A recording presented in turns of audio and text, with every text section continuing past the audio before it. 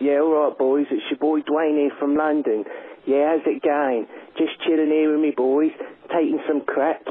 Yeah, then we're going to go out, get a gangland shooting, come back, take more crack. Yeah, just calling in to say, anyone north of London is a cunt. And I want everyone to know that, especially them jocks. What's that all about? Tight old shitheads. Anyway, that's all I wanted to say. I'm going to go back, take some more crack, wash this shit off me bum. Keep it sick, lads. This is Dwayne from London, signing off.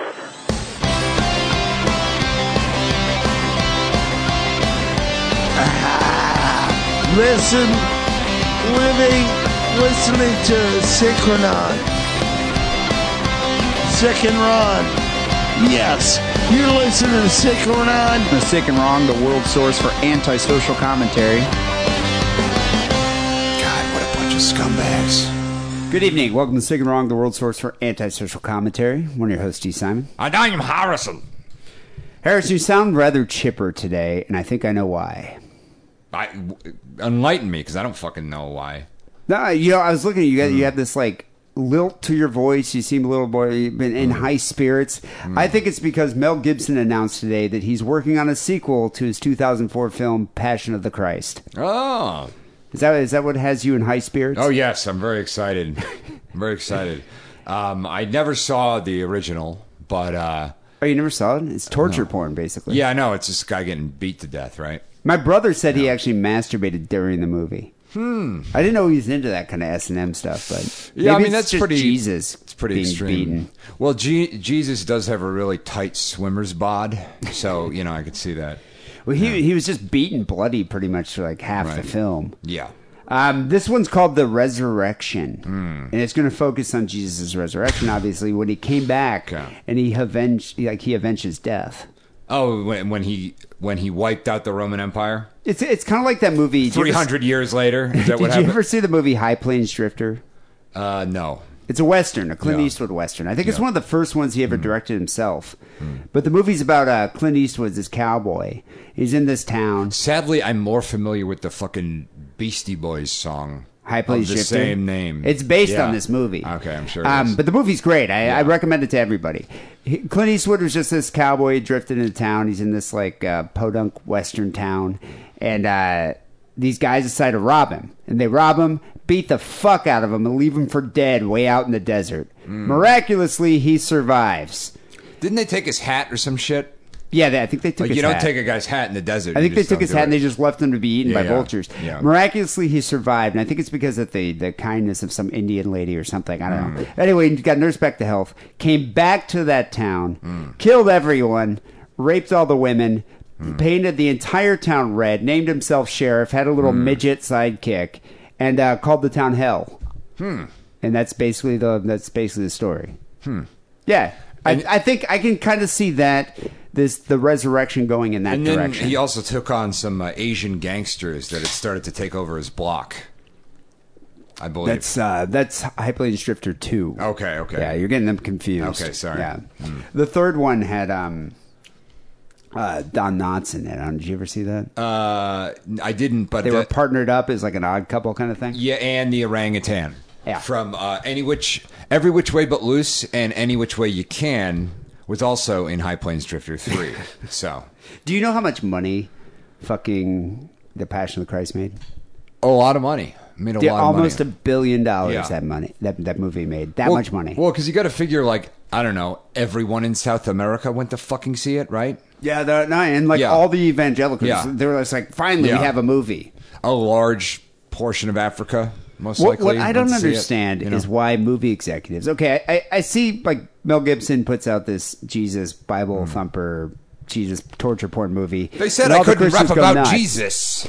But why do they keep putting out these biblical films like Noah or Ben-Hur? Which is not necessarily a biblical film, but it's Roman times. You know how much money that movie made? Well, how much? It's like $11 million. Opening weekend. And it's weird because they keep doing it. I don't get it. And they keep being awful and just doing terribly. Like that Noah movie, there's fucking giant rock people. Did you see it? I did see it. I did not see it. There's giant rock people So Russell Crowe plays Noah. Yeah, right? like the Earth is shared, by Russell Crowe and his family, and then a bunch of crazed people in sodomite woods, and then a race of giant rock men. Didn't he like build himself a boat called Tugger, and he cruises around and just like gets off the boat and beats the shit out of people, gets back on the boat, and just keeps going around from country to country? No, you're confusing him with Russell Crowe's life. Okay, all right. That's That's what it's actually. Actually, I think that was a South Park thing. Okay, I forget where I found that. Maybe a Simpsons. I'm not sure. Anyway, do either of these men, Russell Crowe or Mel Gibson, or even you, Harrison, know how to approach a woman wearing headphones? Well, I mean, Mel Gibson was in What Women Want.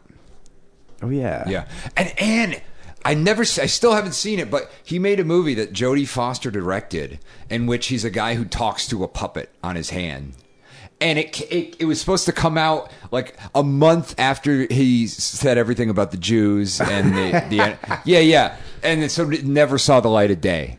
And it looked fucking crazy as hell. Yeah, but do you think women would still have sex with Mel Gibson, regardless of the voicemail that came out, the anti-Semitic statements, the insane tortured Jesus porn movies he makes? Yes, I do. I think so too. Yeah. Same with Russell Crowe. In this town, please. I know. Exactly. So I feel like if they approach a woman wearing headphones, the woman's probably going to take her headphones off and be like, "Holy shit, Mel fucking Gibson." Yeah. But if you approach a woman wearing headphones, what do you think is going to happen? Oh, I wouldn't. You wouldn't go there? No, I wouldn't. I don't approach women anyway. You get maced. Rape whistle the entire time. As soon as you got within like 2 feet of her. Right, yeah. Well, I mean, usually, it saves you, at least saves you the trouble of asking, hey, does this rag smell like chloroform to you? You don't have to ask that. You just excuse me. I know this isn't normal. Yeah. But does this rag smell like chloroform? Yeah. The reason I'm bringing this up is there's an amazing article this past week by relationship expert, self-titled relationship expert, Dan Bacon, from his own blog, modernman.com. He wrote a blog called How to Talk to a Woman Who is Wearing Headphones. So I guess the only people that are relationship experts technically are this guy. Douchebags. Steve Harvey, for some reason. Is he? Yeah. Dr. Phil? He's written some of the most successful books on relationships. Steve Harvey? Yes.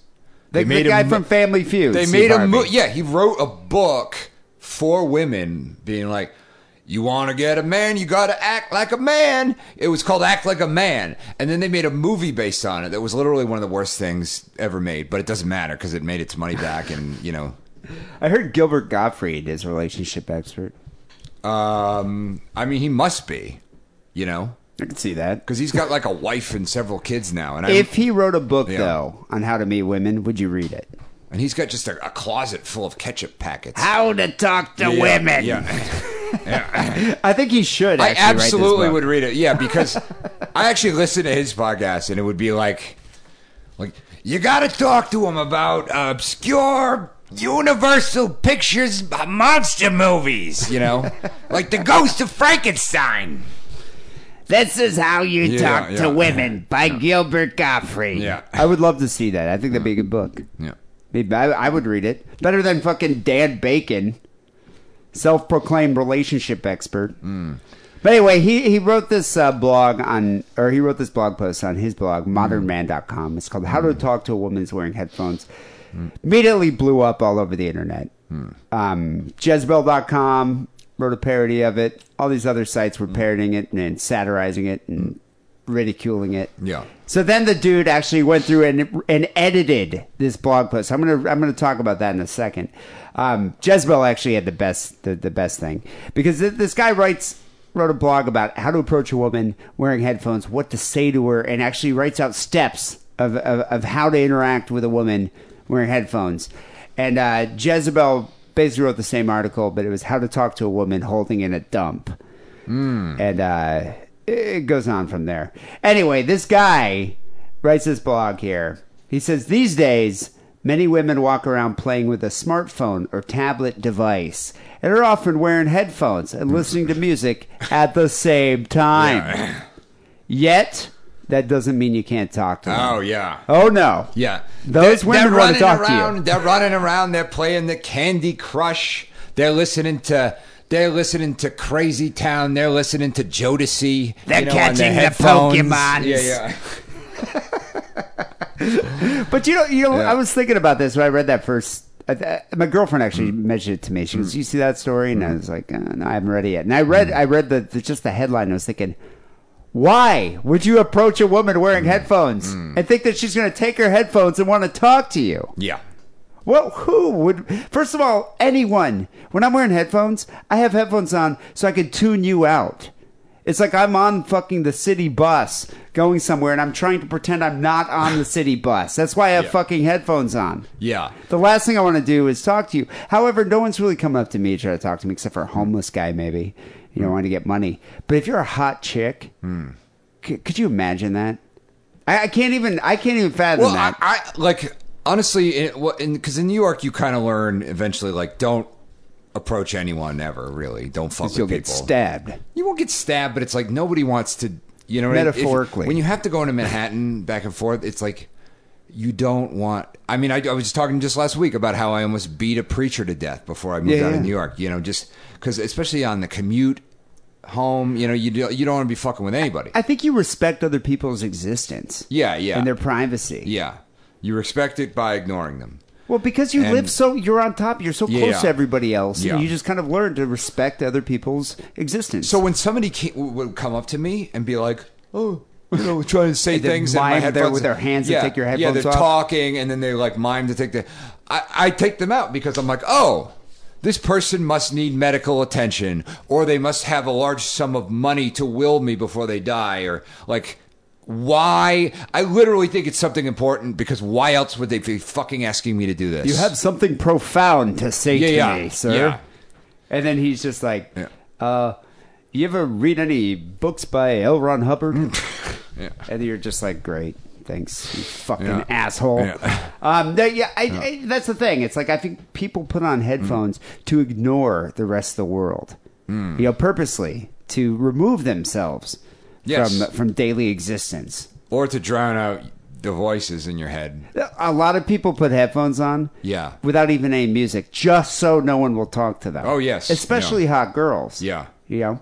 But not this guy, not Dan Bacon. Dan Bacon says if an attractive woman is wearing headphones, that doesn't necessarily mean she's off limits. He says, he says there's a few steps that you need to do here. Stand in front of her with 1 to 1.5 meters between you. So just, first of all, block her path. So there's no way she can avoid you. Okay. Have a confident, easygoing smile and mouth, how's it going? He says most women are polite and friendly. They'll just take their headphones off and talk to you at this point. Because I'm sure most women are really interested in doing this. Oh, yeah. It's like, sweet, potential rapist standing in front of me. Right. You know, I'm going to talk to him. Yeah. Let's have a nice conversation. I'm sure this douchebag here, wearing the fucking, fucking sweater vest, has something interesting to say to me. Right. You know, his Adirondack jacket. Wave your hand in front of her if she doesn't notice you. If she turns to walk away, keep waving your hand in her direct line of vision. Say, "Hey, how's it going?" again. She most likely won't hear those words, but it's a way of showing to her that you want to talk to her. At this point, she'll most likely take her headphones off, and that's when you say, "Hey, how's it going?" And you point to her and say, "Take your headphones off for a minute," and then at that point, you can have your conversation. You know, it's interesting. Have you ever seen this happen? I mean, a guy going up to a woman with headphones, kind of thing, and asking her to take them off. Yes, I have. And what usually happens? They get annoyed. They do it anyway. And they're just kind of like, hi. Yeah. Okay, I'm in a hurry. I gotta go. I saw this the other day. I was at the gym. Because it's not like they're, it's like, hey, I notice you look good. And, you're one of these women I see around sometimes. So, like, what are you, what's going on? It's not like yeah. You know what? I thought occurred to me, and I just have to say that Friedrich Nietzsche saw a horse being whipped on the streets of Turin, and at that moment he broke down in tears, and that was what broke his mind from both the syphilis and both the crippling emotional pain he had his entire life. And that's all I wanted to say. And go back to listening to Crazy Town or, the Low Fidelity All Stars or whatever. That might actually work, though. Yeah. I'm saying most guys aren't probably going to say that. Okay. Most guys are going to be like, you like Haagen-Dazs? Yeah. I like your headphones. But yeah, I was at the gym the other day, and there's an attractive woman in there that was on so I was on the treadmill, and she was doing the stairs, and she was like this hot Armenian girl with like a Kim Kardashian ass, and she was sexy, wearing like leggings or whatever, yoga pants, and she's sitting there on her Stairmaster doing her work. She's got her, got her headphones on, probably listening to Beyonce or Nicki Minaj. And, I'm on that treadmill for like 15 minutes. And in that 15-minute time, 4 guys walked up to her while she's on the Stairmaster, doing the stairs thing. And they're like, yo, take off your headphones. And she's just like, hi. And then they say something stupid like, yo, I just noticed that you're looking good today. I like your pants. Yeah. I like your form. And she's just like, yeah. And puts her headphones back in. And I was just like looking at these guys. I'm like, seriously? At first, the first guy, I'm like, wow, that's insane that you would have the confidence to do that. I would never do that. You're just going to get rejected. And of course, it didn't work. And then the second guy came, got shot down too. And I'm thinking, wow, 2 guys in like, 6 minutes, less than 10 minutes. 4 guys in 15 minutes approach this girl. I feel so sorry for an attractive woman. Yeah. They're not doing anything but existing. Well, I mean, I feel like there's some, general kind of international laws and rules of warfare. Don't use sarin gas, don't use mustard gas, don't hit on a woman at the gym. Don't hit on a woman who's walking with headphones in the mall. Yeah, don't hit on a woman that's bartending, Yeah, the problem is people like these quote-unquote relationship experts that are trying to instill this false sense of confidence in these fucking artards that just should not ever listen to guys like this. Right. Neil Strauss, who wrote The Game, asshole. Yeah. Look how many women this guy's responsible for bothering. Mystery. Right. Asshole. Yep. Think of how many women that guy's responsible for annoying. Yeah. Although, I don't know, man. You're getting to be a figure of, now you have 2 fucking weird creatures as accessories, 2 cats. But I'm not going out. You got to start wearing a top hat and. Yeah, but I'm not going out with these 2 cats under my jacket, walking up to a girl wearing headphones, being like, "Do you like cats? Yeah. Please take your headphones off and talk to me about my cats." I'm not doing that. Yeah. My cats are in my house, tucked away. Yeah. For my own amusement. So he mentions here, if a guy finds himself in a situation where a woman doesn't want to talk to him, but that rarely ever happens because all women like to talk to these type of dudes, he should just respect the woman's right not to want to talk to him. He might say, for example, "Sorry to bother you. Have a nice day." Then walk off and leave her alone. That's what you do.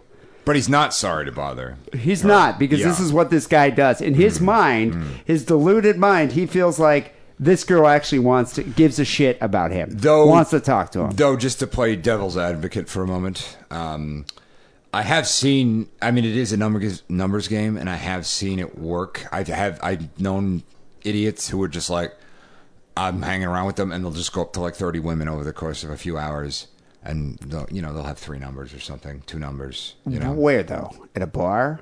On the street. Just on the street. Yeah. He used to do this on the street.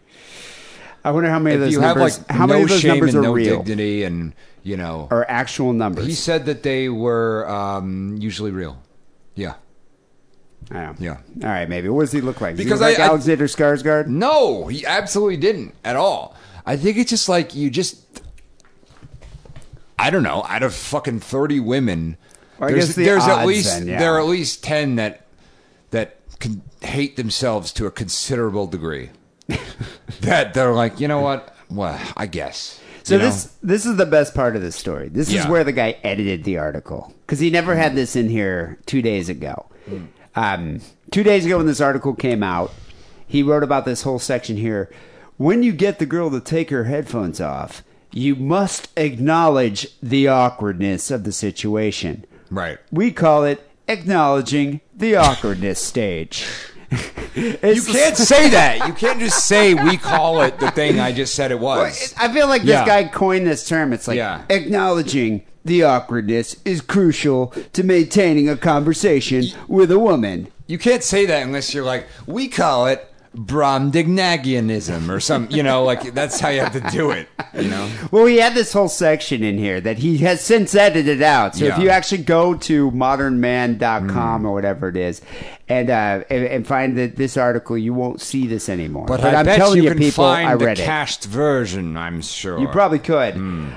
So he says a lot of the controversy around this article has been due to people imagining a sleazy, creepy, or very assertive guy approaching a woman and harassing her. Right. Yeah. Because that's exactly what happens here. Yeah. That's you. He says that's their issue for imagining that scenario, not mine. What I'm talking about is two normal people talking to each other and having a friendly, easygoing conversation. Yeah. Nothing wrong with that. Right. But yeah, so he took this whole thing out and was it was mentioning that, you have to acknowledge the awkwardness. And the way you acknowledge the awkwardness is saying something like this. Hey, I know it's not normal for people to talk to someone with headphones in, but I was walking along and saw you and thought, wow, she's hot. I have to say hi to you. I'm Dan. What's your name? Is that actually what he says? That's what he says right here.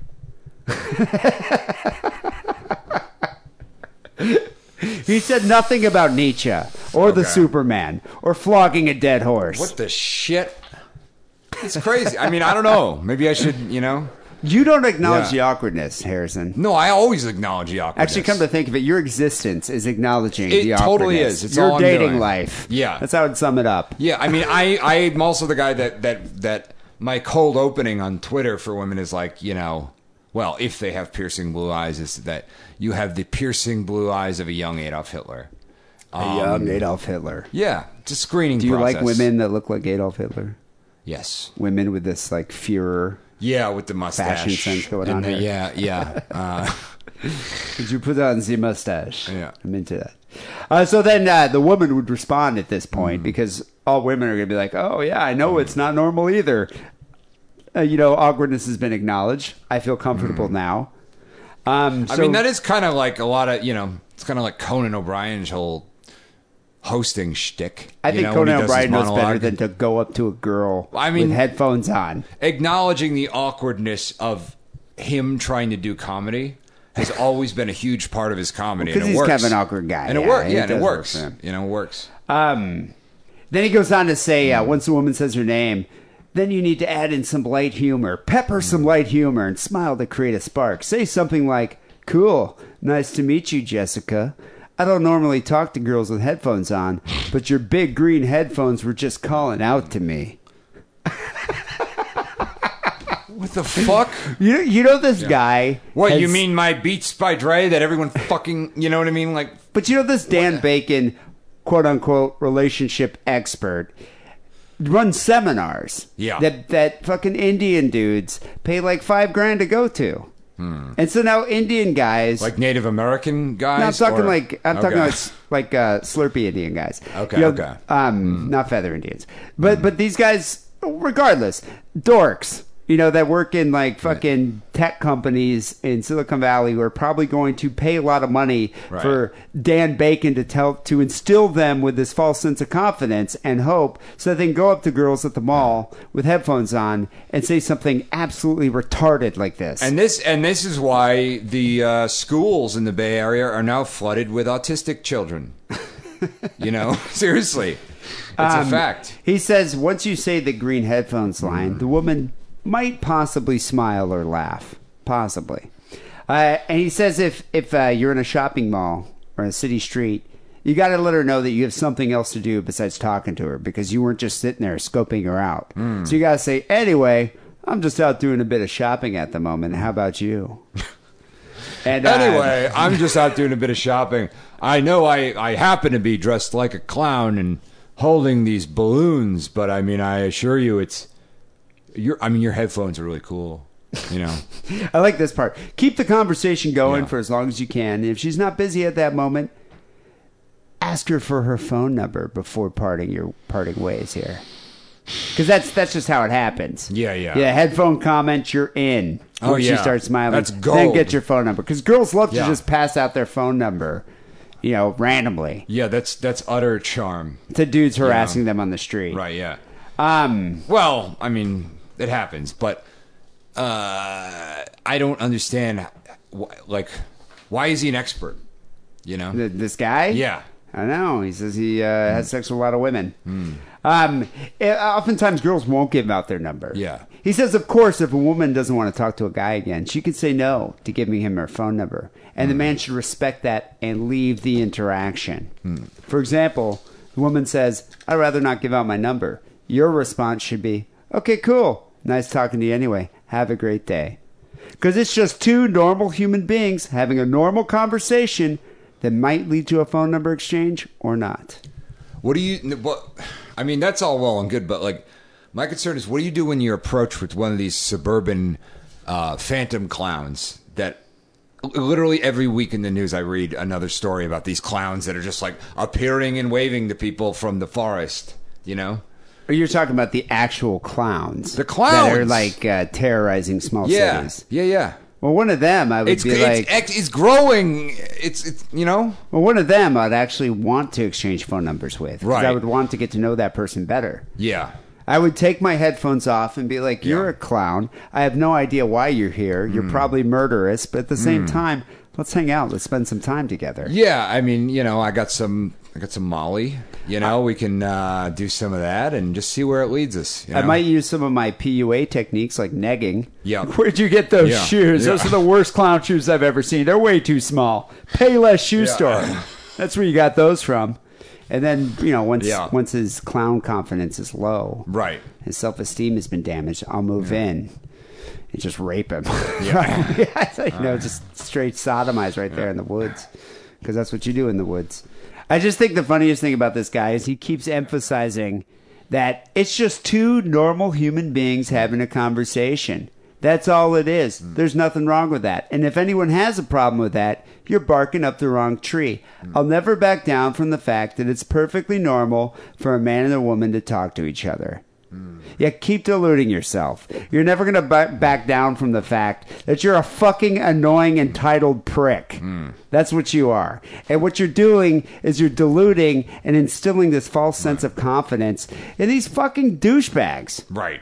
Yeah, I feel not even douchebags. There's douchebags that already feel like that are overconfident. But what I hate is that these guys that are socially awkward will listen to a guy like this and ascribe to his theories, and then just go make a total fucking ass of themselves while annoying the shit out of some attractive woman who's like a billion times outside their league. Right. Yeah, that's what I'm saying. Well, I mean, I guess what's the alternative? They're like, I can't. I've been meaning to. I guess the alternative is hire an escort. Yeah, go get a prostitute. Okay. Yeah. Anyway, it's a hilarious article. You should go read it. It's on modernman.com. It's called How to Talk to a Woman Wearing Headphones. And go read all the parody ones. I know Jezebel's How to Talk to a Woman Taking a Dump is pretty funny, too. People, it's episode 548 here is Sick and Wrong. I want to mention one thing. Did you know last week we did that whole story about the girl in the subway with the worms and the crickets? Oh, yes. That nightmarish episode. Yeah. Yeah, it was Turns a hoax, out it was man. a prank. I know. I read that. It was a prank. Yeah. By this prankster. She's like she's a wannabe YouTube star named Zaida Pugh. Not only is she a prankster, but she's a studio gangster.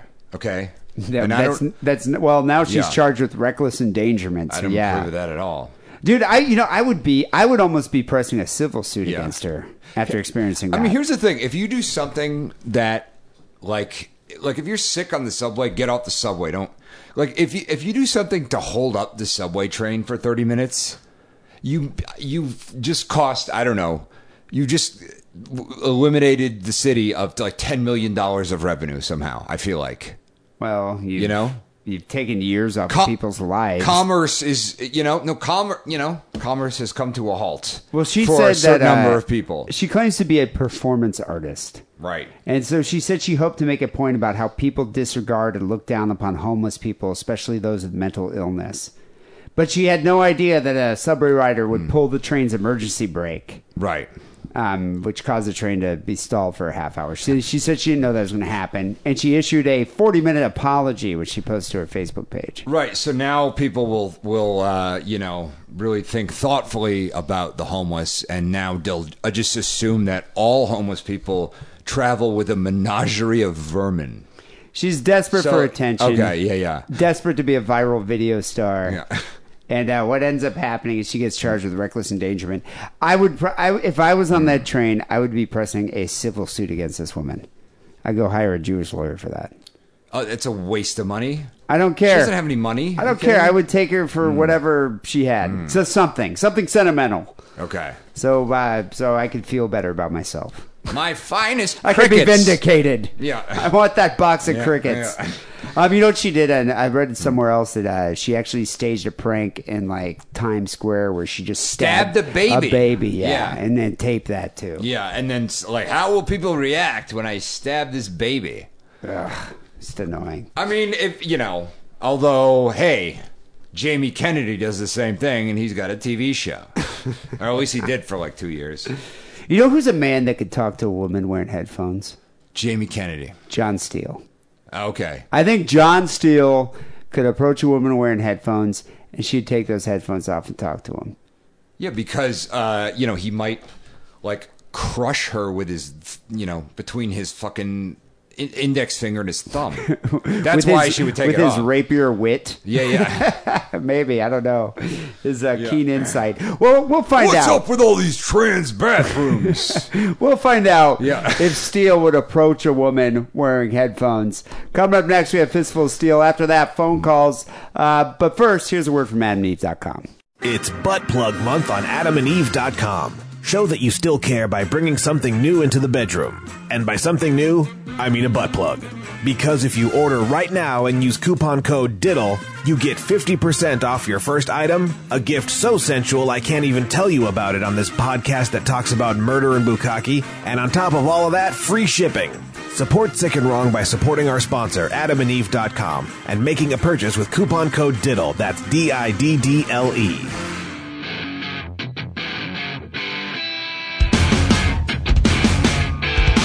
That is absolute bull piss. Absolutely. My sperm was as potent as it got because I knocked up a broad who had a black baby. Absolutely. Well, I'm inciting violence, and somebody bring me up on charges because that is horseshit. That motherfucker goes into this is my realm. Absolutely. I'm going back to the old school, back in the 50s and the 1940s when they used to use VD for venereal disease. Fuck the STDs, I still have VD. No fucking way. I don't buy it, I don't believe it, and I think it's pure fabrics.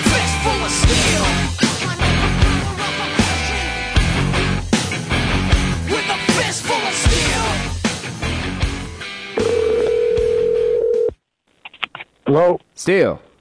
D. What's cracking there? Happy Labor Day. You got you taking out the boat and the family, gonna roast some marshmallows, camping? Well, I have no family unless you consider the load I just rinsed down my sink, my family. There's a lot of, although I had a vasectomy years ago, so that's not even family anymore. It's not even potential kids. It's nothing. It's blank. There's nothing in there.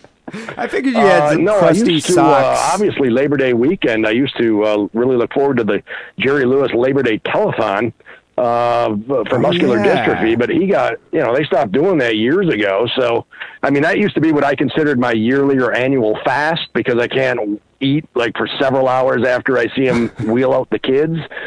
So now I don't have that fast that I do on a yearly basis come the beginning of September. So, ever since he went off the air with his telethon, I really don't do anything on Labor Day, and I'm sure as fuck not going up north with all the other white trash. Yeah, I was about to say, I mean, it was a tradition for you to watch, get some Altez and some whiskey, hang out and watch the telethon all weekend. Yeah, I'd throw on my Jerry Lewis T-shirt from 1981 that had like the young cartoon Jerry Lewis on it. It wasn't like Jerry Lewis when his head was really fat and bulbous when he was on that fucking prednisone medication or whatever, where his face looked like it was going to explode. But it was like the Jerry Lewis when he was still part of Martin and Lewis. It was like a caricature cartoon drawing. You remember that T-shirt? Yeah, that would have been like MDA. What, late 70s? Early 80s? Yeah, well, probably, no, I think it was probably 50s or 60s before he started making movies like Geisha Boy and Nutty Professor and stuff like that. It was probably in the 60s era, but I didn't get it. He used that as his logo for so many years that when I got the T-shirt, it was like in 1980, but it was an older drawing or caricature of him from, 30 years before that. So I used to throw that on, cook a few hot dogs, get a jerk off in before the thing started, and I'd pregame for the telethon because, like I said, once I see it, I can't eat for a while.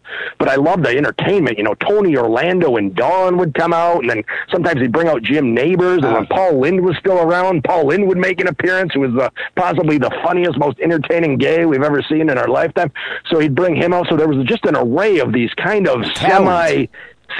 Yeah. Did you say Elf? No, I wish. Did Elf ever come out? I think he did. That's why I thought you said that, because I think in the 80s, Elf made an appearance on there, yeah. I did not know that. So you're talking like it's pure A-list celebrities then? Well, in my mind, A-list, and the rest of the people's mind probably closer to B or C. But see, to me, the B and C listers are the A-listers. It's the A-listers that should be at the back of the bus. The A-listers should ride in the back of the bus, much like the blacks had to ride in the back of the bus down in 1950s Mississippi. Because I'm a D and C-list guy. Those are the celebrities that interest me and entertain me, not the fucking Brad Pitts and the fucking Johnny Depps or any of that shit. I want to see the Tony Orlandos. I want to see the fucking Paul Lynns and the Charles Nelson Rileys. That's what I want to see. No, it's all a matter of perspective. I agree with that. In fact, I think Alf should be at the very front of the bus, if not the front seat. He should at least be on the short bus, because Elf, I think, was a little bit retarded. Because I knew kids that looked like retarded kids that were actually in special ed that kind of had the same facial features as Elf did. Yeah. The elongated face structure, yeah. So who raises money then for the muscular dystrophy? What about the muscular dystrophy? Does no one give a shit about them anymore? Well, I think people have moved on to the Zika virus. I think Zika virus and of course, a few years ago, the thing that was raising, I don't know if they raised any money for it, but a few years ago, the thing that was raising money for muscular dystrophy was the fucking water bucket challenge, the ice bucket challenge. You remember that, 2 years ago? Yeah. That was supposedly to raise awareness. I don't know if it raised any cash, but it was supposed to raise awareness for muscular dystrophy or one of the muscular dystrophies. And I thought, boy, this is not a good trend. I mean, if this is because it was supposed to mimic, when you dump the ice over your head, it was supposed to mimic the feeling of having muscle loss control. And I thought to myself, this is not a good trend. If this is, and that was supposed to be the gist of it. But I thought to myself, this can't be good, because if we're now doing awareness campaigns that are supposed to give you the feeling of the plight that you're supposed to be making awareness for, then I sure hate to think what we're going to have to do come Rape Awareness Month. What are we going to have to jam cucumbers up our ass? So, yeah, to mimic the feeling of getting raped. Well, hopefully it doesn't come to that. Anyway, so Steele, we were talking just briefly during the intro about the guy who wrote the article about how to approach women wearing headphones, and it's basically about a guy how do you hit on a woman wearing headphones? He's one of those pickup artist types. So we're speculating how Steele would hit on a woman. When's the last time you just walked up, hit on a chick, and actually successfully scored? Oh, see, you had to throw in that caveat at the end of successfully scored. I was going to say, I probably have a lot more instances where I went up and hit on a woman and completely failed miserably, and my self-esteem was lowered down to nothing by the time I was done. But in terms of success, I'm going to say, I don't even think I've technically successfully or failed at hitting on a woman probably since, directly, just blatantly hitting on a woman probably since 1997. Yeah, but you posted that picture on Facebook from high school where you look like a young, dashing Bruce Jenner. I'm sure you got some ladies back then. Well, I'm glad you said young, dashing Bruce Jenner and not a 65-year-old Bruce Jenner, which would mean I was not wearing a dress and some fuck-me pumps. But, that was actually that was probably 93, 94 or somewhere around there. And yeah, I was hot as fuck. I was so fuckable and it's so desirable. Women, when I went through town when I was in my early 20s, there wasn't a dry pussy within miles of me. I mean, I made chicks' pussies wet. I bet. No, I didn't satisfy them in the sack whenever I went to bed with them. I usually left them very unsatisfied, but their pussies were soaked, and don't make any mistake about that. So what is the hit? What's the pickup line? Like when you're hitting on a chick, what line would you use? Give me an example. Well, one of the lines I used to use quite commonly, and quite frankly, I'm still a little shocked to this day that it used to go over like a turd in a punch bowl, but sometimes I just, out of the blue, I'd walk up to a woman and say, "So, my name's John. What's your name?" She'd tell me her name, and then I'd say, "Tell me how you feel about fingering." And what was Never the seemed response? to work. I don't know why. I mean, it's not really that out of line to ask that. I mean, because you really should know if somebody's interested in you, they shouldn't mind a little, if you're ever going to fuck somebody, they certainly shouldn't be opposed to a little finger in the pussy. Did you ever have any girls that are amenable to that? They're like, oh, I love fingering. Tell me about your technique. Not one. Not one in 35 years of hitting on chicks. Not a single one. No, see, most of the broads that I've ever laid, well, some of them have kind of been paid for, like strippers that are whores on the side that, will take a little extra money to fuck me or blow me. So I've had a lot of that. So they usually don't say no when you have a few Washingtons in your hands. And I'm not talking about wooden teeth. I'm talking more or less the Benjamin Franklin, or the $100 bill. Who's ever on the $100 bill? The old fuck with the white hair. Yeah. Anyway, when you have a few of those, they're usually not opposed to that, so they don't usually turn me down in that case. But then the other fucking times, I mean, honestly, in the last 15 or 20 years when I've gotten laid, aside from sometimes when I've maybe been in a semi-relationship for a couple months or something where, they never lasted long. But normally, I was shit-faced at the bar. She was shit-faced at the bar. We wound up fucking bonding over being shit-faced at the bar. We wound up fucking and having sloppy sex. Half the time I don't even remember if I blew my load in her, out her, on her I don't even know where the load went by the time I fucking woke up out of my stupor. So, I mean, it was never it wasn't like being, I never really had to go hit on chicks. It was just, it kind of fell in my lap as just being two shit-faced drunks that were horny and wanted to fuck. You know what I mean? I think what it comes down to is alcohol makes the best lubricant. Yeah, for sure. It certainly makes the best. It certainly makes yes a lot easier. Yeah, exactly. I think it just maybe that's what you need to do. Don't even worry about your pickup line. Just buy her a few drinks.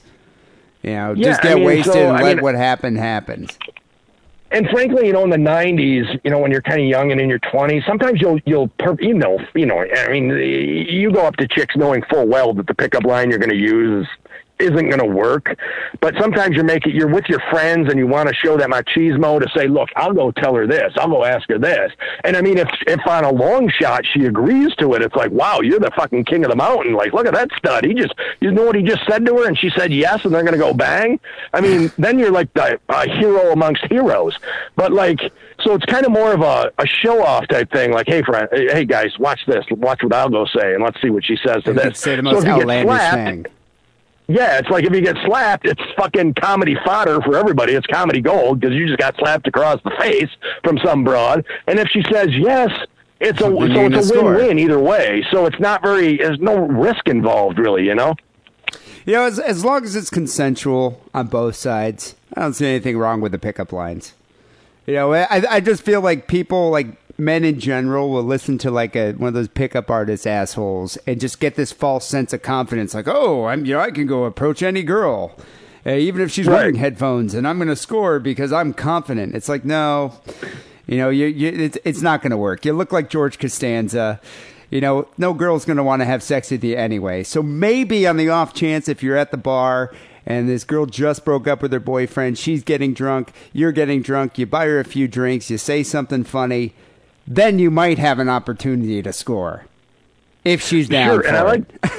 Yeah, and I like how you prefaced it. As long as it's consensual, I don't think it matters what the pickup line is. So in other words, you're saying if it's consensual, it doesn't matter what you say. But if you rape her, you better use a good pickup line. Yeah, so keep that in mind, kids, if you're out there trying to pick up chicks. If it's rape, it doesn't matter what you use. Or if it's consensual, it doesn't matter what you use. But if you rape her, you better say something nice. Do you even need to use a line when it's rape, I guess? Well, a knife to the throat is more of a nonverbal gesture. Yeah, you just need a pantyhose mask. That's all you really need. I'm just saying, if you're going to have consensual sex, which is the type of sex you should be having, kind of sex we endorse here on Sick and Wrong. I'm glad you have to put that disclaimer on with your listeners, because your listeners probably are wondering right now, well, should I rape or should it be consensual? Definitely do not rape people. Don't listen to Steele. God, I'm glad I'm not around you during a zombie apocalypse. So I don't know what would happen then. All right. Steele has a few rants to get to. The first one is an interesting topic, fairly topical, but a very interesting topic. It's about the Apple's use of emojis, and I think they're kind of fascistic about it. The way Apple controls these emojis. Yeah, I think they're getting that way for sure. It's becoming very, very controlling on their end, so much to the point where they're certainly looking over the landscape in the environment and the culture around the world to determine, what emojis to develop and which ones not to. Exactly. So here's rant number one. If there was ever a Super Bowl for douchiest company on the planet, I'd say Apple has just tossed their hat into the ring. First, Apple led the way in political correctness against guns by replacing their handgun emoji with a water pistol emoji. Apparently, we are not adult enough to be able to handle cartoonish-looking handguns that shoot cartoon bullets anymore. Therefore, we will only be allowed to use cartoonish-looking water pistols that shoot cartoon water. Thanks, Apple. Your new water pistol emoji makes me feel safer from gun violence already. But if that wasn't douchey enough, Apple had to consult the diversity consortium to make sure that their new emojis were representative of all genders and cultures. A diversity consortium? Holy fuck. I bet that these consortium folks are a real barrel of laughs. Is this where all of the gender and racial studies majors end up working once they graduate with their laughable safe space anti-trigger word degrees? Can you imagine how nauseating the office conversation must be at this fucking place? I imagine you're not going to hear too many of your coworkers standing around the water cooler asking, "Hey, Steele, have you heard the one about the nigger, the fag, the rape baby, and the drag queen?" Besides, I don't know how much more diverse you have to be with your emojis when your most popular emoji is a smiling turd. When you have already diversified to the point where you are pandering to the fecal community, I don't think you have anyone left to pander to. When you're making sure that the country's stool doesn't feel left out of your emoji menu, I think you've pretty much covered all the bases. So here's an idea, fuckfaces. How about instead of making up new emojis every fucking year, you concentrate on making the customer service lines at your fucking Apple stores move less slowly? Sound good? Or would this upset the happy turd demographic that you are so desperately seeking the approval of? Anyway, thank you, Apple. Maybe we can now finally use that black, Euro-Asian, Croatian, subgender-leaning, multi-gender, binary, non-conforming, gender-fluid emoji that we've been eagerly awaiting. Hopefully your new emojis will allow us to express what race or what gender we are identifying with at any given moment. I know that your emojis are making the world a better place. After all, we rely on your emojis to tell us what bigotry is and to help us recognize our own self-worth. So thanks again, Apple, for being so goddamn adorable. Steele, do you even have a Mac? What do you have, like a Commodore 64? Or...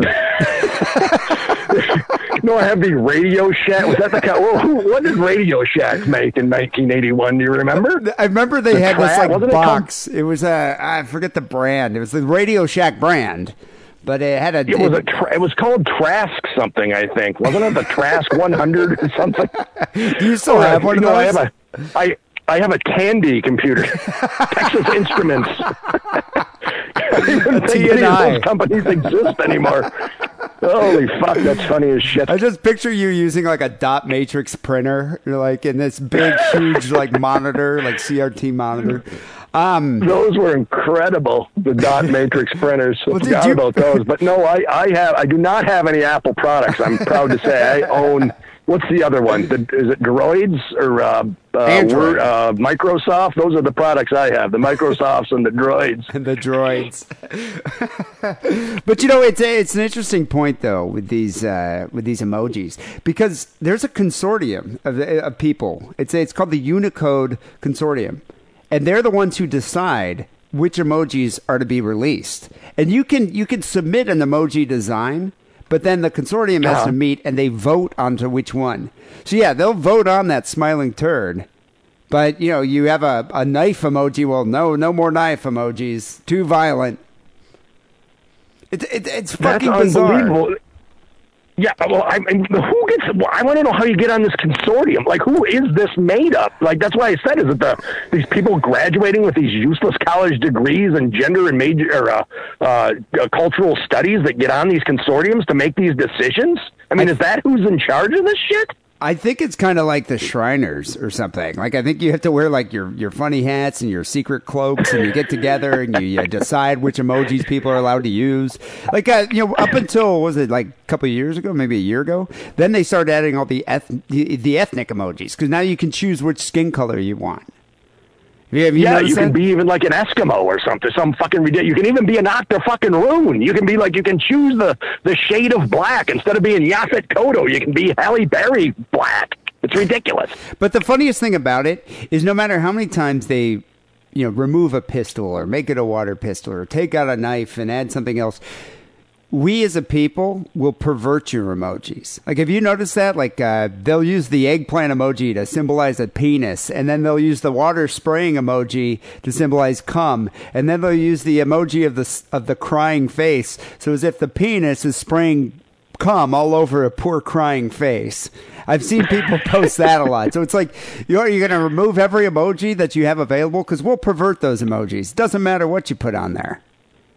I totally agree. I mean, it started with just the old analog shit where people would put like if they wanted to make a dick and balls before emojis ever came out, they'd make they put like a zero, like a zero or and an O 8 on each side of like a lowercase L or something to make it signify dick and balls. So that whole thing is going back into, you know, earlier generations of early technology where they started, you know, making these things into things that they were not and insinuating other things.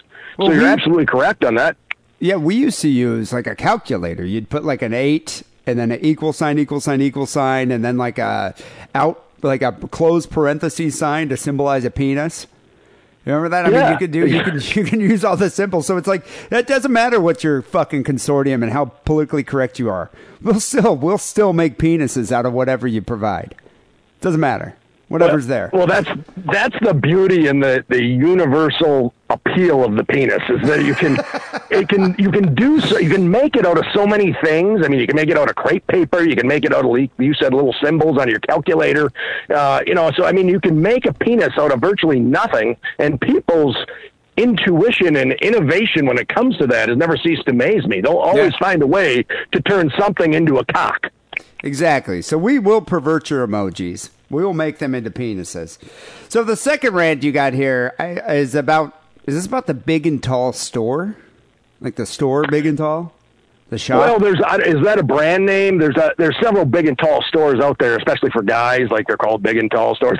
I don't think they call the fat chick ones Big and Tall. I think those are called plus size. No, I think because it's. I think that's called the Dress Barn. You ever the see Dress Barn, or around here we have what's called Fashion Bug Plus.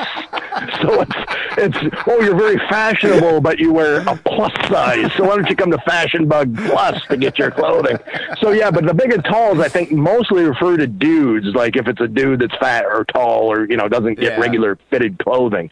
So yeah, this was it's about a Big and Tall store. I don't know if it's actually about a store called Big and Tall, because the one here that I drove by isn't called Big and Tall. It's something else. It's a Big and Tall store. Okay, I know here there's a brand, there's a store, a chain called Big and Tall. So if you're a big and tall guy, you had to go there. Right. This one's a Big and Tall store, but not that brand. It's just another brand of Big and Tall shit. All right. Oh my goodness. I just rode by a Big and Tall store that advertised sizes up to 9XL and waistbands up to 84 inches. What the fuck? I didn't even know 9XL existed. I just figured they stopped making some of the shit after 4XL. I mean, why even bother calling it 9XL? Why not just call it holy fuck?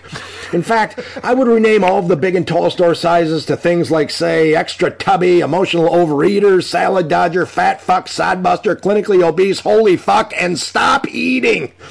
People who are 9XL with an 84-inch waistline don't need a new wardrobe. No, what they need is Richard Simmons and a padlock with an alarm system to put across their fucking lips. Look, if you're kicking 9XL, then you're not just fat. You are TLC Sunday night programming fat. And at that point, you don't need any fancy clothes because the only thing you'll be wearing is your California king-size mattress. And the only people you will ever have to dress to impress, well, other than the pizza delivery boy, will be the volunteer firefighters and the crane operators who have to show up at your house to cut a hole into your roof just so they can airlift your fat ass to the truck scale down at the bariatric clinic. You know, you bring up an interesting point. If you have 9XL, why aren't you just wearing a fucking muumuu at that point? Like, why wear pants? I don't even know if you're 9XL if you can get out of bed. Like, I think those are... If you're 9XL, aren't you pretty much confined to your bedroom? I mean, I don't even know if you can get out through the doorway. Do you remember our friend Judd in high school, his dad, Big M? Yeah, absolutely. Big M was, he had to have been 9XL. He was huge. I know at one point he was bedridden for a while, but he was a fucking cool guy. We used to love going over there because Judd's parents got divorced, and when Judd moved in with his dad, he could do whatever the fuck he wanted, and his dad couldn't fit down the stairs, so we could just go steal beer and just hang out in the basement. And it didn't matter. Yeah, his dad was incredible. His dad was also like he was almost 7 foot tall. Yeah, so he was just a big man. And Judd himself is like 6'8", 300 and some pounds. So the whole family was big. And they're a very large family. The sister, the other brother, I forget his name, but yeah, I remember the dad, Big M, was a big guy. I'd never seen a guy that big before.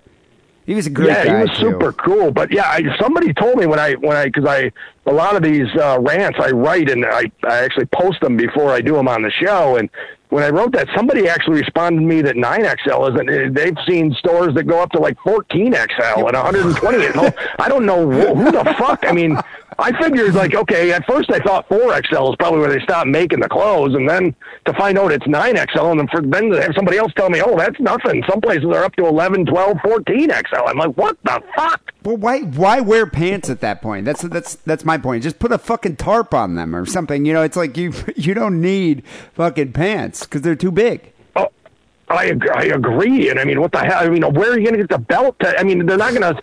They're going to stay up because they're so snug to your body, but they're not going to stay up because your belly's going to push them down anyway. I don't care what kind of belt or suspenders you have trying to hold that shit up. You don't need it. And at that point, I mean, just sit home and just keep eating. There's no point in doing anything about it. You don't have to look stylish. It's not like you're going to go out and get laid with your 9XL pants on. When you're that big anyway, you're at the point where you're never getting off your couch, and eventually you just fuse with a couch. You become a couch. You become part of a couch. And then that happens. You become part of the you become part of the house furnishings. You're just you're there. You're furniture at that point. When your heart eventually gives out, then you're just pretty much part of it. And they'll have to remove you and the couch because you're a couch now. And then they just... Well, that's the easiest way to get you out, too. I mean, it's hard enough to get you off, to push you off the couch. It's easier. They're going to have to move all that weight anyway, so they might as well just fucking hook up the tow truck to the bed and yank it out the door. But who's driving to the fucking Big and Tall store to get fucking 14XL pants? I mean, could they even fit through the door to get into the store? Well, that's what I'm saying. I drove by this business, and it looked like just a normal business door. It wasn't like it was like built like extra tall and extra wide. It looked like your normal door frame, like, you know, whatever their door frames generally are, like 7'2", 6'8", or whatever. And it looked, you know, however wide they are. It didn't look like anybody who wore a 9XL and had a 90-inch waistband could even get in the door. So they just had to look at the shit through the window and then point at what they wanted. I don't know. Why aren't you just ordering it online just to avoid the shame? Just stay in your house, eat your Domino's pizza, become one with the couch, and watch Maury Povich. Life is going to be better for you. And I'm not even sure that that would be about the amount of exercise. If you're at 9XL, that would be about the amount of exercise they want to put into anything anyway. It's just typing something on a keyboard. They don't want to have to walk out to their car, drive somewhere, get out of their car, walk into the store, walk out of the store. That's a lot of exercise for one day. If they keep doing that, they might actually drop down to 8XL, and they don't want that. And what the fuck kind of car are they driving? They're definitely not driving a Prius. They're driving a dump truck, but they're riding in the back. All right. Speaking of big people, this next rant comes from Texas, and it's about dildos. Well, it looks like University of Texas students are finally going to go ahead with their Cocks Not Glocks protest, where they plan to carry around dildos to protest guns on campus. Over 4,500 dildos have already been donated, which I think is fantastic. But so far, the only dildos I've seen you kids carrying around campus appear to be that of a Caucasian's penis, which I find to be very upsetting. I mean, I thought you millennial college kids were much more culturally sensitive than that. I mean, hasn't your college's affirmative action program or racial studies professor taught you anything? A campus full of a bunch of white dildos shows me just how hateful you little pricks are. Oh, that's right, sweethearts. A student body walking around with nothing but a gaggle of white rubber dicks isn't exactly representative of your college's racial or gender makeup now, is it? There seems to be very few black, Latino, or Asian-colored dildos, and not a single plastic pocket pussy. So who's the racist misogynist now? Perhaps you douchey college kids should learn to check your white male privilege the next time you order boxes upon boxes of sex toys for some campus-wide fake penis protest. I thought they would have taught you that in safe space class by now. Plus, I don't want to pile on or anything, but won't all of these dildos of yours help contribute to the campus-wide rape culture you're always preaching to us about? Just food for thought, because I surely wouldn't want any of these dildos to fall into the hands of the dreaded campus rapists that you keep warning us about every 5 seconds. Anyway, I'm glad to see that you UT students are arming yourselves with dildos and not guns, because the next time Charles Whitman decides to climb to the top of your school's tower to randomly snipe 14 students to death with a cache of weapons, then maybe you kids can just throw your fuck toys that were, by the way, probably made by a 4-year-old in a sweatshop in China at them to stop the carnage. So, kids, my only advice to you is you'd better polish up on your dildo throwing skills and hashtag hook 'em horns. So wait a second. There's a Cocks Not Glocks program in the universities now? Well, at the University of Texas, there is. The Texas Longhorns. You didn't see that story? No, I guess I must have missed that one. So what, are they just walking around carrying dildos? Well, because Texas are trying to pass, I don't know the exact result of the vote, but they're trying, you know how most campuses are gun-free, supposedly gun-free zones. Well, they're supposedly also rape-free zones, but supposedly everybody's getting raped at colleges every 5 seconds. But they're trying to, because, you know, Texas is a big gun state, and they're trying to pass laws where if you're, you know, legally able to carry, you can carry a fucking gun on the campus, which I'm totally for. I think you should be able to carry a gun wherever the fuck you want, as long as you're not a criminal. So they're trying to ban guns from campus. So the students, of course, because they're so worldly, more worldly than people that are older than them, they get all worked up about this. They don't want guns on campus. Of course, it was okay for the shooter in Virginia Tech to have his gun on campus, but apparently somebody who can legally carry, oh my God, get him off campus. So they don't want any guns on their campus. So they thought that it'd be funny and ironic, because, you know, these millennials are always such funny people. They thought it'd be funny to do a Glocks Not Cocks protest. So instead of, you know, where they'd order and get all these free dildos donated to them for their little organization, and then they'd pass them out for students to carry dildos around campus until they could get it so that there would no longer be people allowed to carry guns on campus. Do you have to get a conceal and carry permit for a dildo? I think it should be open carry. I think if you're going to open a dildo or carry a dildo, it should be fucking fully exposed on your hip. I think if you're going to be walking around with these dildos, because I don't want to be, you know, I don't want to be walking down a hallway with somebody with a concealed dildo, all of a sudden lifts his shirt up and there's a dildo and I'm alone with him in the hallway. What am I going to do? Yeah, it's a good point. That is a good point. Are these double-sided dildos, or are they just single dildos, you know? Yeah, that's a good question. Kind of I don't know that's an excellent question. You should maybe write the leader of the dildo campaign to see if they've gotten all bases covered, because I would think that would be discriminatory. If they're only ordering these single-headed dildos when they could have double-headed dildos, you know, that's, I think, a little bit hurtful. Well, the other thing, too, is if there's, like, rapists walking around, when they see all these girls carrying dildos, aren't they going to be excited by that? I'm not even a rapist, and it excites me. So yes, absolutely. I mean, it's giving the rapist, the campus rapist, it's giving him mixed signals that this girl loves cock, and she loves cock in all of its form, whether it's some synthetic rubber product or a real veiny, throbbing cock. It doesn't matter. This girl is so into cock that she's carrying around a cock in her fucking school duffel bag or her book bag. So yeah, I think it's sending mixed signals to the rapist, and I think that's terrible. I wonder if there's like a cock strap that you can connect to your belt, like an accessory. Yeah, like a strap-on. That'd be fantastic. And I can't imagine why somebody wouldn't, I think now would be, if you're going to sell straps for strap-on dildos, now's the time to sell it, because there's a big use for them on the UT campus down in Austin, Texas. Might be popular on the college campuses. Good point. Anyway, Steele, that was a very informative Fistful of Steele. Enjoy your Labor Day. I wish you could still watch the telethon, but apparently you can't anymore. But maybe you can just go and, I don't know, pour some ice water on yourself, and you can feel what it's like to have muscular dystrophy. And I'll post it to YouTube for the Ice Bucket Challenge with a hashtag Ice Bucket Challenge, and then I'll tag you in the challenge, so you have to do it too. Yeah, that sounds like a good use of your time. Anyway, Steele, thanks for being on the show. We will talk next month when we're back with another episode of Fistful of Steele. Hey guys, it's me, Steven. I'm a huge fan of your show. Thanks to your awesome coupon code, Diddle, I can buy myself loads of good sex toys. Since both of my wives died, and my Lou Gehrig's disease got pretty bad, let's just say things in the bedroom got pretty boring. But thanks to adamandeve.com and coupon code DIDDLE, DIDDLE,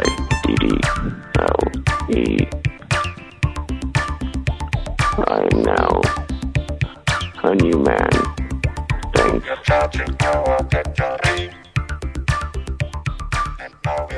So, Harrison, we got a few phone calls to get to. 323-522-4032 is that number. The first call we got is from a guy who we haven't heard from in a few weeks. D. Michael. Ah, yes. D. Michael. Hey, D. Michael here, man. Yeah, the guy that talks like a fucking Hanna-Barbera cat. So, last night, I just... Talks like what? A Hanna-Barbera character. A Hanna-Barbera character. Which it's kind of hard for me to understand it in a D. Michael voice. He started another call like that, too. The guy that talks like a Hanna-Barbera It's either got to character. be more catchphrasy, or you got to switch it up. I like it. All right. It was a day off. I thought, you know what? I'm going to get fucked out of my middle of the day. Why not? You're like Harrison. So I started off. I mean, that's what... I found some Tramadol. Took a couple Tramadol. Started off with a slight little buzz. Really not much. Got a bottle of wild turkey, right? And some weed. Started smoking. My buddy's like, hey, I got some Xanax. I'm like, cool, let's do some Xanax, man. I got some Xanax and Seroquel. Got some Robitussin. Rest night, I don't remember, so I'm going to hand the phone off to a friend of mine who's called in before. And he's gonna fill you in what I can't remember. Hey, what's up? It's Alex. Y'all made fun of my laugh last time. I knew you would. Wait a second here. D. Michael passed the phone off to his buddy. Yeah.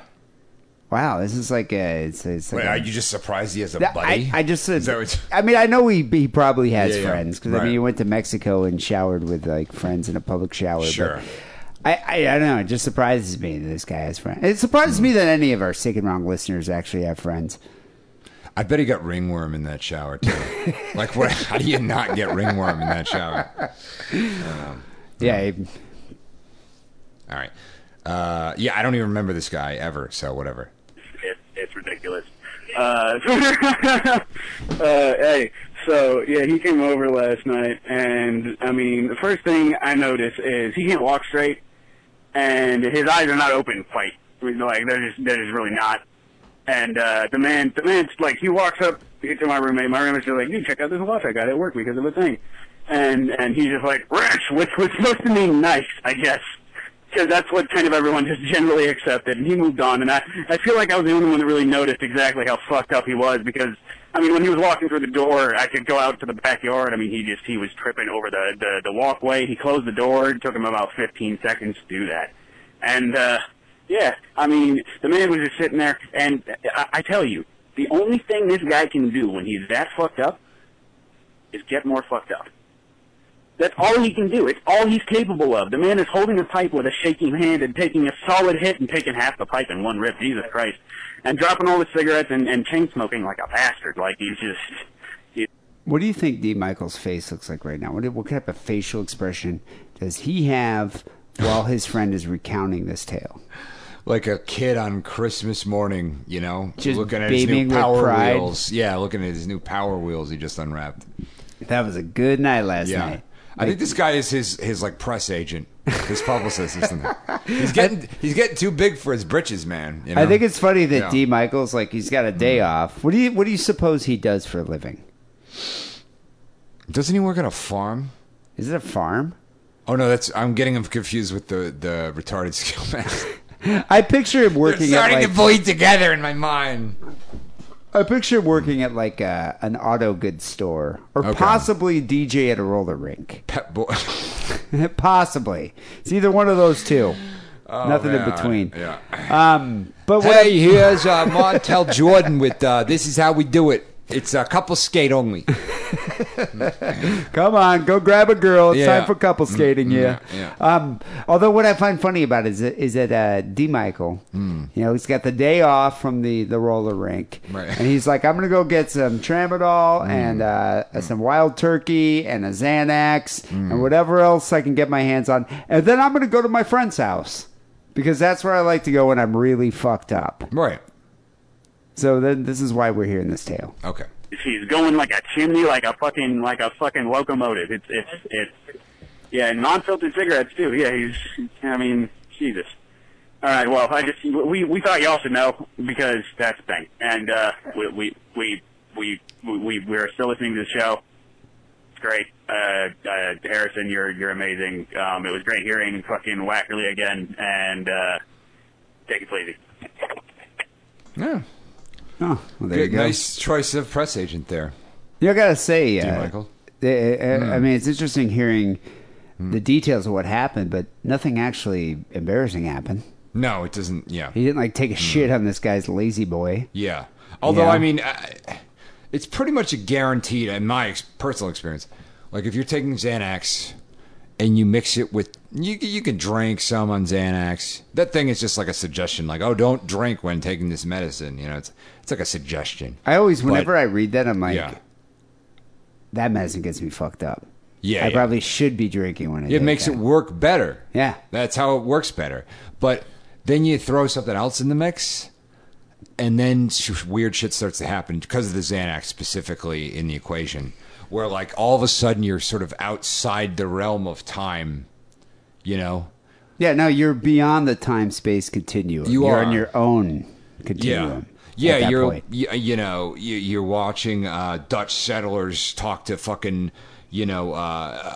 Powhatan Indians, all the while, goddamn, like 1920s Jewish gangsters are like, pulling a job. Like time has stopped. But the thing is, those conversations make perfect sense to you at that time. Yes. But when you try to explain it to your friend whose house party you just crashed, they're just like, wow, he is fucked up. Yeah. Because that's the thing. You kind of lose track of what drugs you've taken. Yeah. Once you've taken that Xanax, all the other drugs are just like, it doesn't even matter anymore. Yeah. Let's just keep doing more because I'm not going to remember this night. Worlds within worlds. Yes. That's how you travel the that's what you should say when the woman takes off her headphones. Zones. Be like, can you take off your headphones? Yes. What do you want? Worlds within worlds.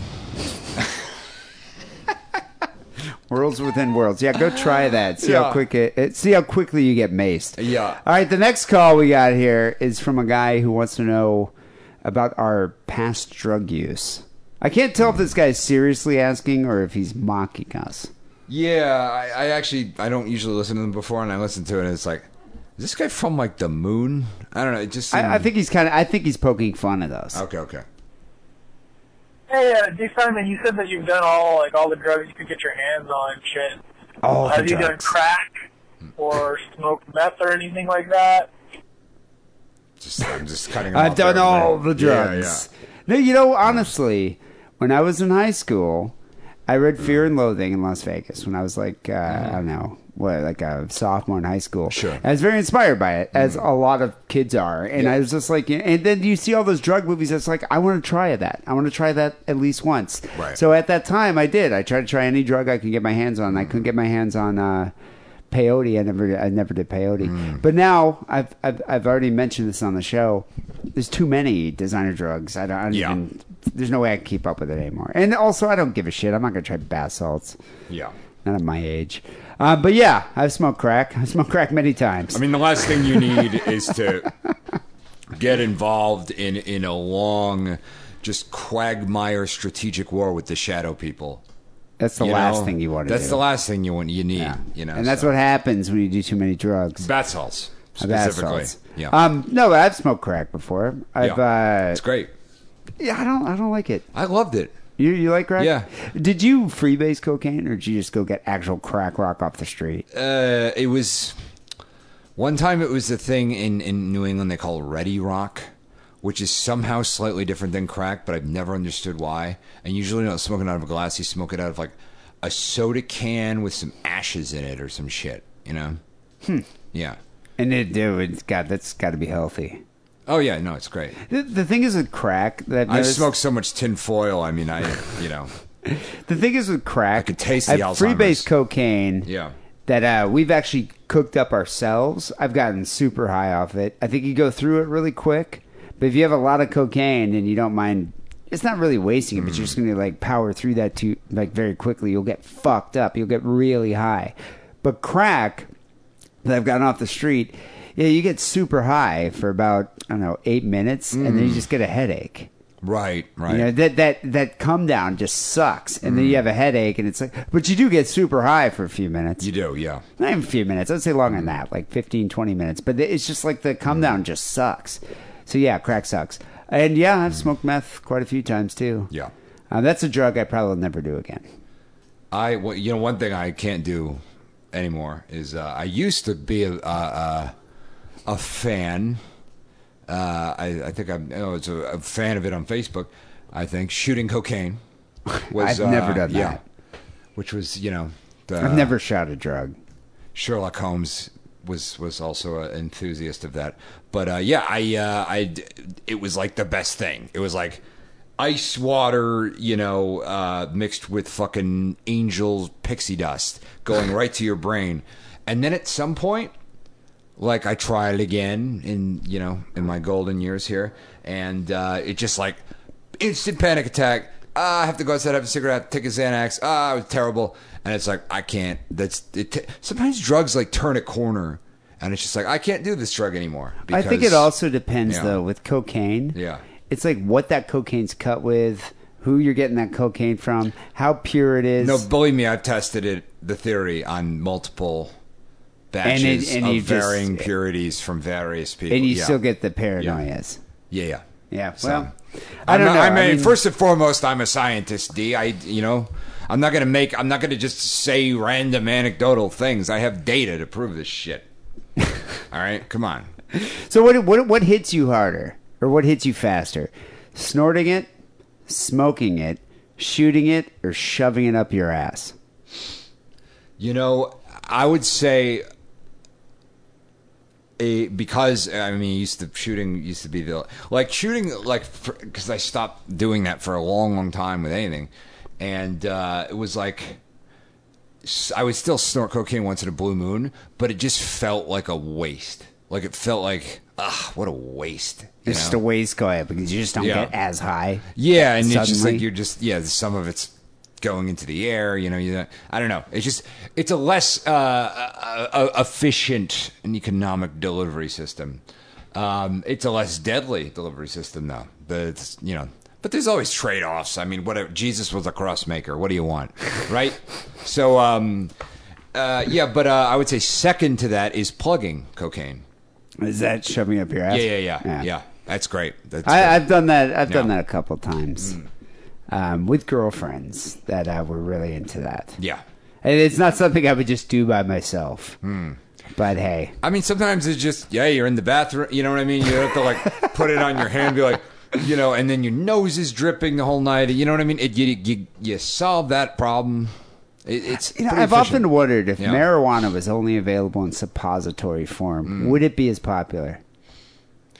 No. And would you share it with a bro? No, because it's not like it's a good delivery system. It's not a fun ritual unless you're in the middle of fucking or like about to fuck or something. Plug, give. Yeah. plug, pass. Yeah. All right, we're in the middle call. All right. Oh yeah. I'm sorry. We just go off, don't we? About the crack. Coffee talk. And same goes for your hair. If you're wondering if you I know you like heroin and shit. Have you done He says I like heroin, like I like watching. I don't know, fucking NCIS or something.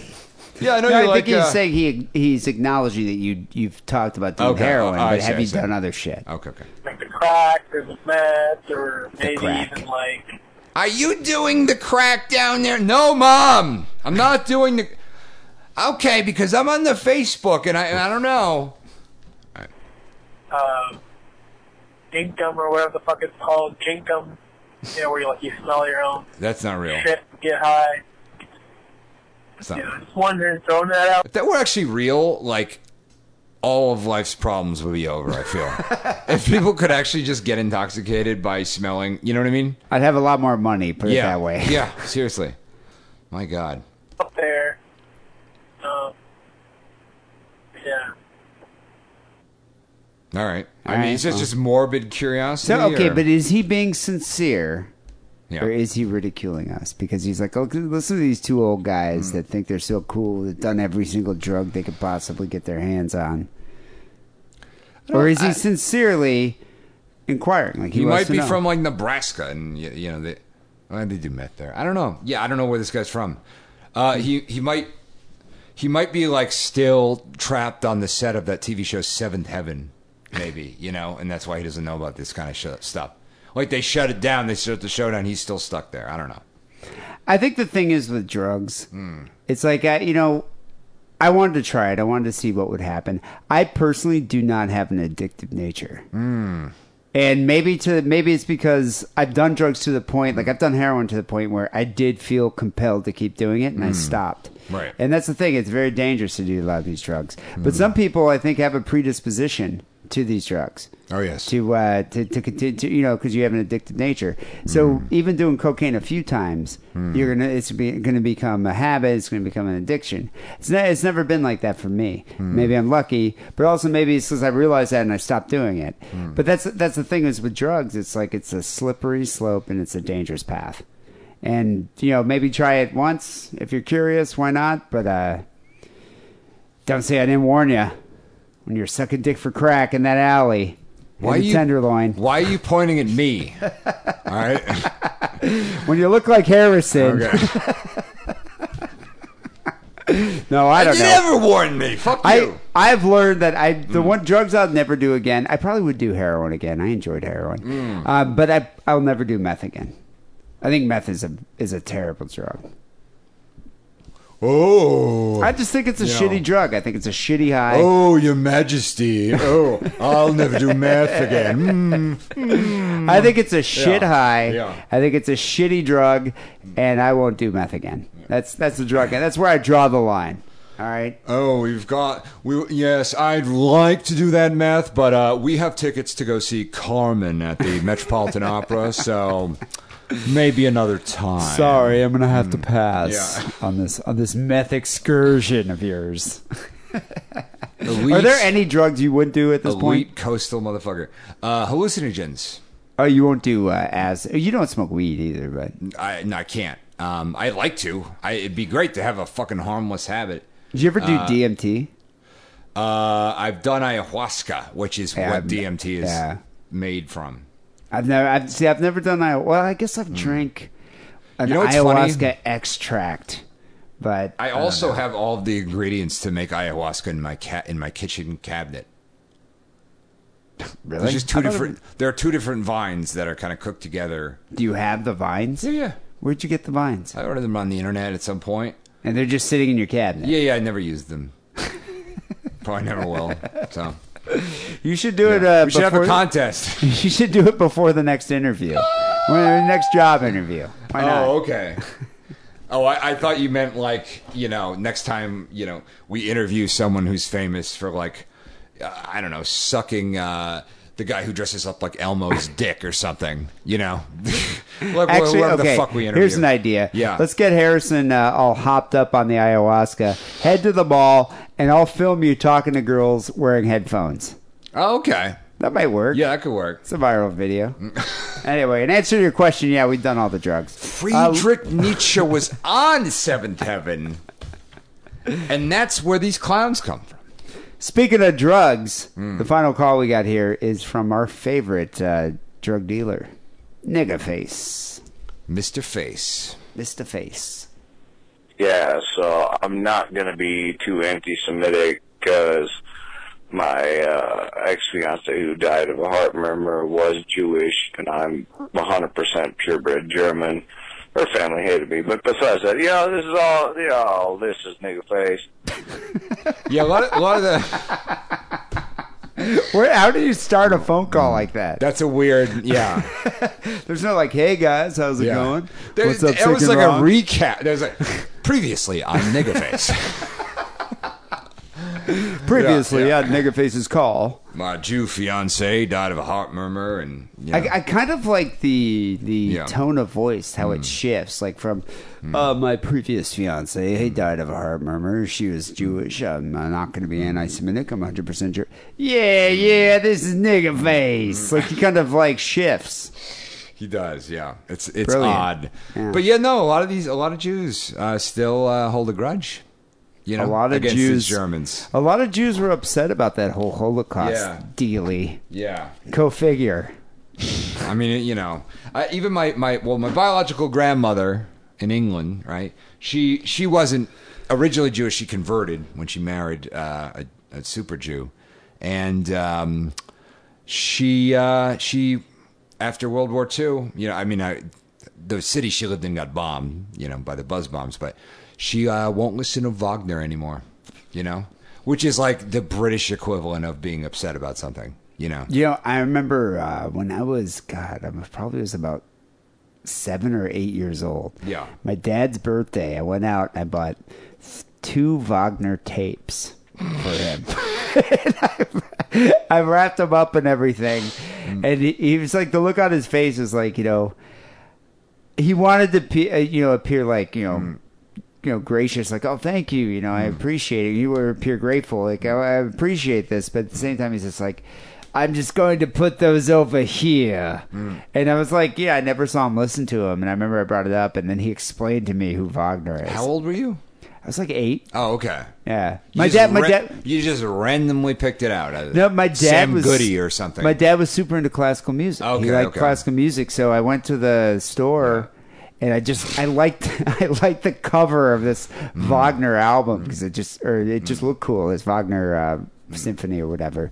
And I was like, oh, this one looks cool. I've never heard of this guy. I called him Wagner.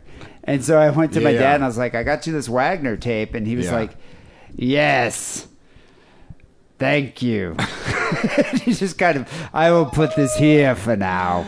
And he just kind of looked at me and then I was just like, you want to listen to it? No. That's fine. Hey, Dad, I got you a subscription to the White Christian Minuteman newsletter. Think you're going to dig it.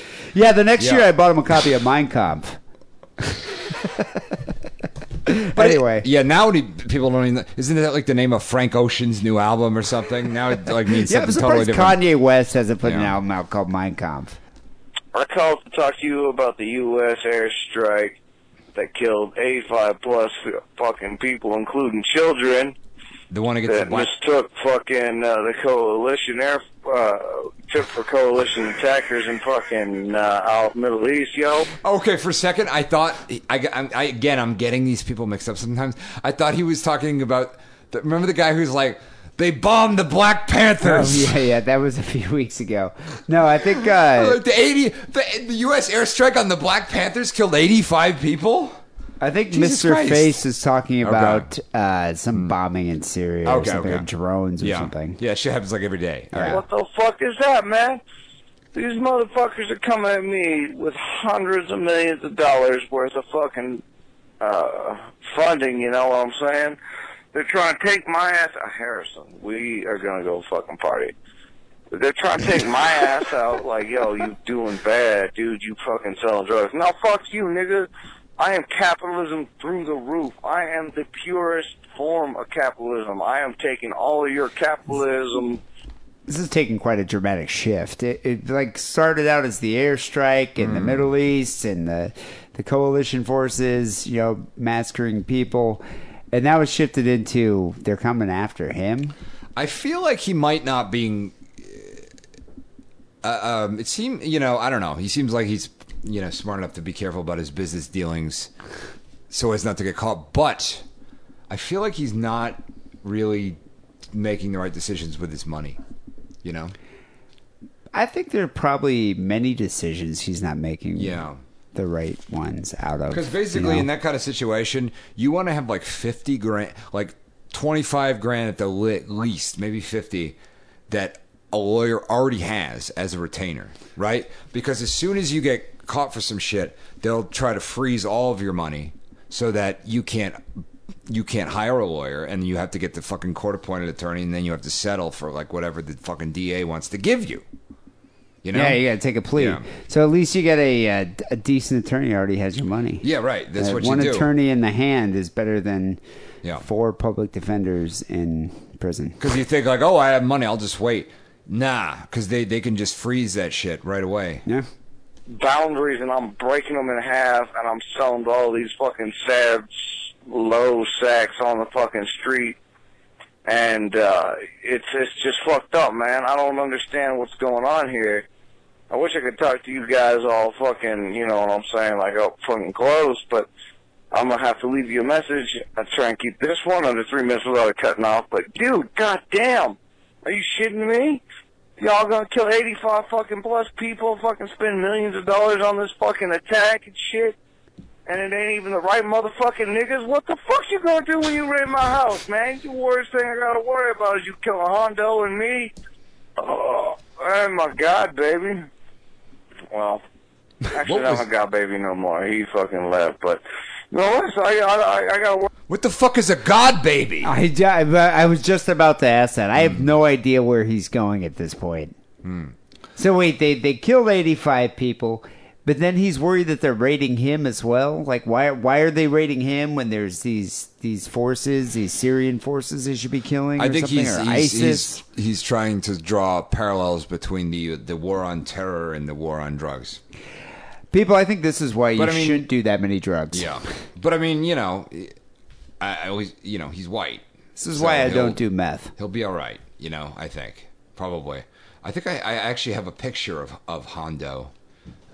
Where's I do actually. How do you have a picture of Hondo? Well, occasionally I talk to this guy. You know. You guys chat on the phone? Yeah, you know. Whoa. Yeah, Hondo looks a lot different than I thought. He looks like very regal. See? Oh, I kind of thought it was a pit bull. That kind of looks like McGruff. Yeah, it does. Isn't that crime This dog looks like a detective. Yeah. You know? Looks like he's going to solve catching crimes. pedophiles. Yeah. And he's got a very kind of like jaunty collar on. I don't know. You know, yeah, so. Anyway, what else does Nigga Face have to say, or is that it? Oh, no, there's more. Worry about this shit? I gotta worry about you spreading out and killing my fucking family, stealing millions of dollars on this bull-ish? Y'all are motherfucking niggas, you know what I'm saying? Well, I'm sorry, that sounded a little bit racist. I can't say that, being German American and all. American of German descent. Please forgive me. Except for D. Go fuck yourself. I don't give a fuck. Go step into the shower, brother.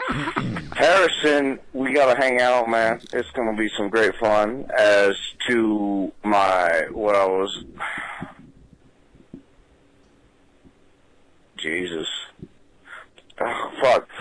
I'm not.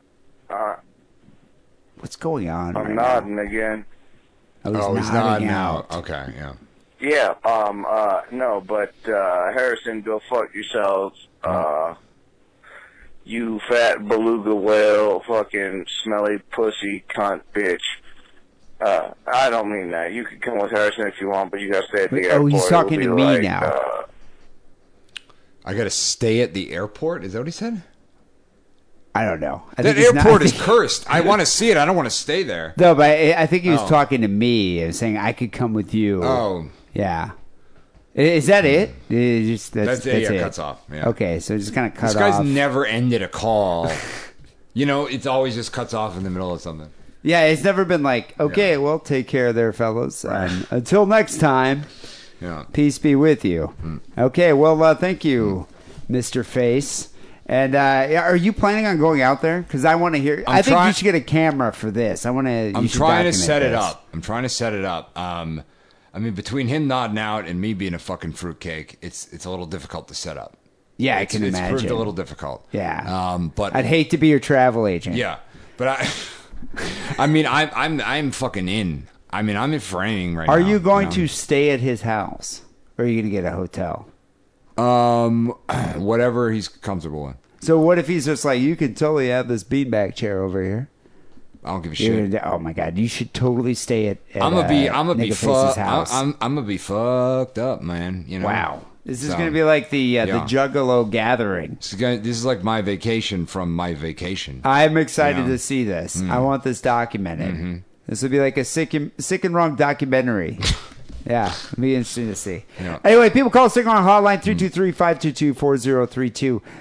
We have T-shirts available right now at bargain prices because it's Crazy D's Bargain Blowout Summer End of Summer Sale. Crazy D's End of Summer. Whatever, fuck it. We got T-shirts with $10 off right now, okay? And it's probably the only time you're ever going to get that from a Jewish man. So if you go to sickandwrongpodcast.com/store right now, you can get a T-shirt for $10 off, and I'm throwing in a 10-pack of stickers. I'm so crazy, I almost threw a bottle at a wall one time, but then I thought, what if the glass falls out and hits someone in the eye, and then they sue me, so I didn't. But it was pretty crazy. Crazy D's End of Summer Blowout Bargain Sale. $10 off T-shirts. Go get one while you can. Sick and Wrong Song of the Week. Gene Wilder died this past Monday. Yes. Gene Wilder. And the weird thing is, every time I hear that, not when I read it, but when I hear it, I light up a little bit because I think they're going to say Gene Simmons. Oh, God. That I would be, I would not be upset in the least. Yeah. Gene Wilder I actually thought was dead.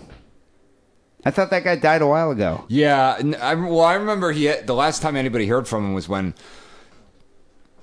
that horrific Tim Burton Willy Wonka thing came out, and he was spoke about it. Oh, wasn't he upset that they remade it? Yeah, he said it's dumb, and it was dumb. Do you think he realized he became a meme, that condescending Wonka meme? I don't know. I don't know if you're when you're that age, if you can really even comprehend meme. Yeah, I wonder. So Gene Wilder, who was in The Producers, Blazing Saddles, Young Frankenstein, back in the days when it was totally acceptable to wear blackface in the movies, which was stir crazy, early 1980s. He hung with Richard Pryor. It's totally cool. Yeah. He died at his home in Stamford, Connecticut, from complications from Alzheimer's disease. 83 years old. Who would have thought that? I thought he died a while ago.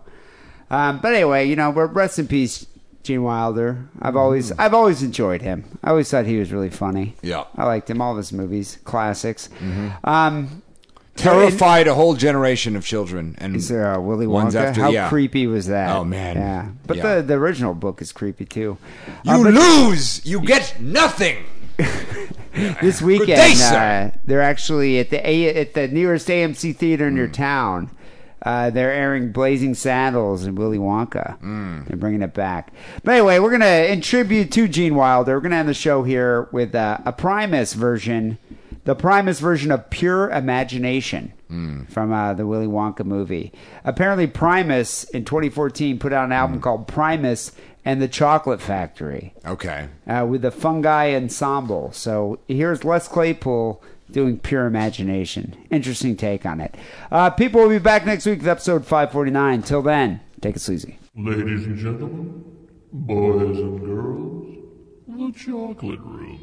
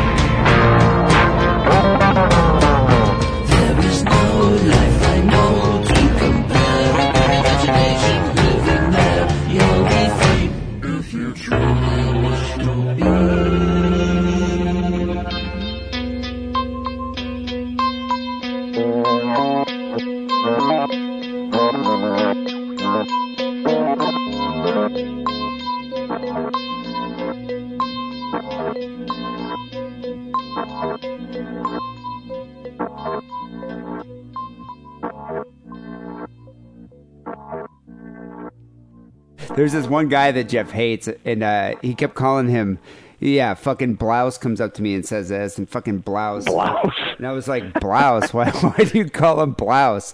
He's like, what's a blouse? And I was like a lady's shirt or something? He's like, no, a feminine top. That's fantastic. I knew it was something when you said it. I knew it had to be something like effeminate, but it makes perfect sense that it'd be a feminine top because that's what a blouse is, a female's top that they put on a shirt. That's incredible. I had never heard that term before. I was just like, oh, okay. So then I started referring to everyone as blouses. That's fantastic. I have to put that in my fucking repertoire somewhere. And, of course, I'm going to have to probably explain it to some people first because they won't know what the fuck I'm talking about. But